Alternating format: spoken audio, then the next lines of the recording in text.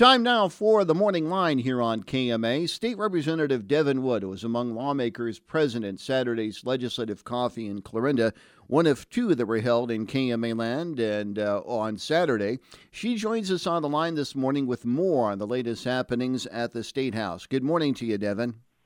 Good morning, Mike. Good to have you with us. And first of all, a lot of things going on. How would you describe the pace of the activities in this year's legislative session so far? I would say it's been very steady. It's very typical for us to spend quite a bit of our time in the beginning portion of the session very hard at work in committees and subcommittees, so you don't often see us debating in the full House on the floor. And now we've reached that time past that strictly committee and subcommittee work to get those bills floor eligible, and we're doing a little more debate. We've done a few days of solid debate and caucusing activity the last 2 weeks, and I really think it's to be expected. Well, one of the major developments this past week in the Iowa House is that it did approve a 3% increase in supplemental state aid for fiscal 2025. I know Tom Moore talked about that a lot at the coffee or the briefing in Shenandoah on Saturday. Where did you stand on this particular level? Is this a level that you supported?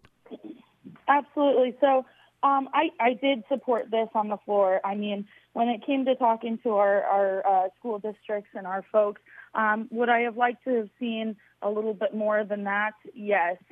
But, when we talk to our colleagues and what everybody's willing to come to as an agreement, I would have liked to have seen a bit more, but I know they can live with 3%. And I also was happy that we were able to give them a little more flexibility in things like,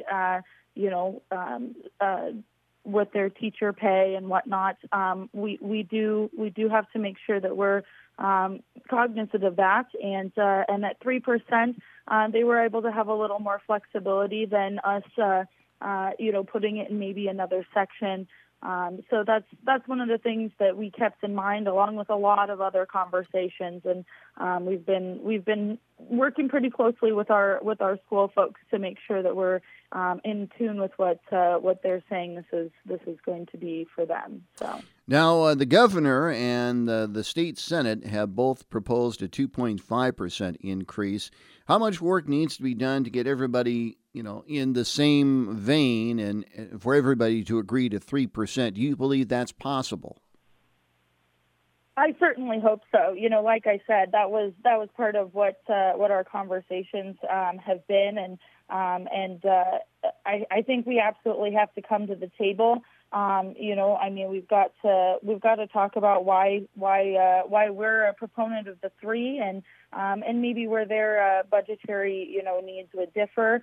I will say that this is also something that, based on our conversations about, I mentioned that teacher pay section. Well, that's something that is a separate bill in the House that was bundled with a few other topics in the Senate and the governor's original proposal. And this is one of those things that when we delved into education items, this is reflective. We were able to shift around a little money from a teacher pay proposal that is connected with an AEA proposal over on that side, and actually put some of it towards more SSA on this side, which, as I mentioned, I felt like it gave them a little more leeway. We've taken the time to really look at which kind of an option would be best for our school folks, and putting it in one program here where our school districts can really spend it the way that they need to for those staff and educators. That's kind of what we ultimately decided, and we'll have to come to the table because on the other side of the building, it's still in that other proposal money-wise. So I think we really have the same goal that we want to see, our schools get some new funding and and be able to use it in the way that they need it. As with a lot of things around that building, we each have our own separate ideas on how to do it. Now, do you believe that that there is enough money in that bill, the teacher compensation bill, to ensure that the smaller school districts can cover that? Because that's been one of the concerns expressed by some of the superintendents I've talked to, is they don't feel that there is enough money to pay to get everybody up to $47,500 and $50,000 as it is in the House version. Yeah, no, that's a very good question, and that's one that I've received as well. I'll start by this. I think that's part of the reason why we decided, to go the way we did with the SSA route. When I say shuffling a little of that money around, as you know, the SSA portion is something that we fund every year, and that's money coming, very, very obviously every year. So us shifting it over a little and committing to, doing that again next year and talking about where we can build from that step, I should say, is a little bit where we looked at when we were having those conversations, as opposed to it being a one-time new money in that other fashion. And I think that there's still a lot of conversations to be had. Absolutely, I'm very excited to be talking about increase in teacher pay. I mean, we've got to do something to not only reward our first year teachers, as is evident in that first proposal and the new conversation, but we've got to make sure that we're rewarding our longevity folks as well. I know I've got a couple family members who have been in the teaching profession for 30 plus years, and I absolutely want to see them be rewarded for that. And so I think that we're still having discussions, still talking with our schools and our superintendents, as you mentioned, to make sure it's going to be something sustainable. Because the goal here is to reward folks and bring people to the profession. It's absolutely not something we want to give to our school districts and then it ending up being a burden going down the road to try and upkeep. So I want to see us increase teacher pay. I also want to make sure that we continue to have those conversations so we do it in a way that's sustainable. One bill that you supported that passed the Iowa House last week would let 16 and 17-year-olds temporarily be in charge of children under the age of 5 in child care centers.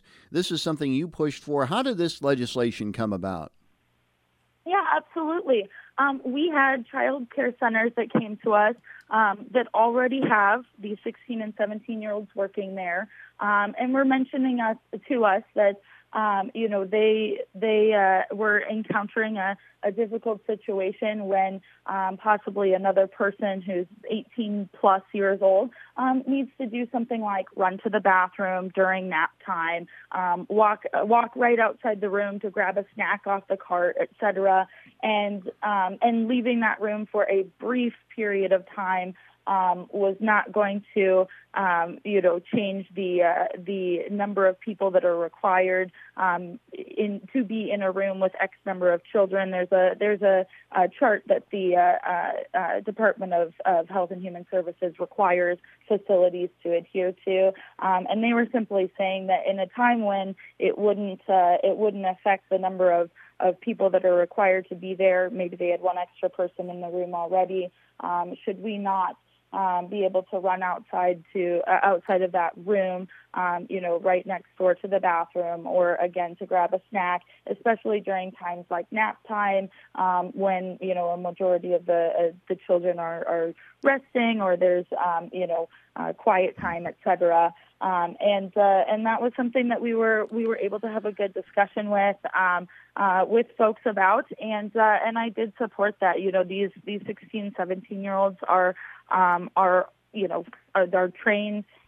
They're being responsible in there, and just making sure that we had the flexibility for them to watch for a brief moment of absence, which actually the department already defines as 5 minutes or less. So to me, it felt like something that was a no-brainer to make sure that other person in the conversation is able to, like I said, run to the restroom during a nap time, and it would not change the number of folks watching those 5-year-olds and under children. Devon, we've run out of time. Thank you very much for being with us this morning, and we will talk to you again real soon. Have a good rest of your day. Thanks, Mike. You have a great morning. That's State Representative Devon Wood on the Morning Line on KMA.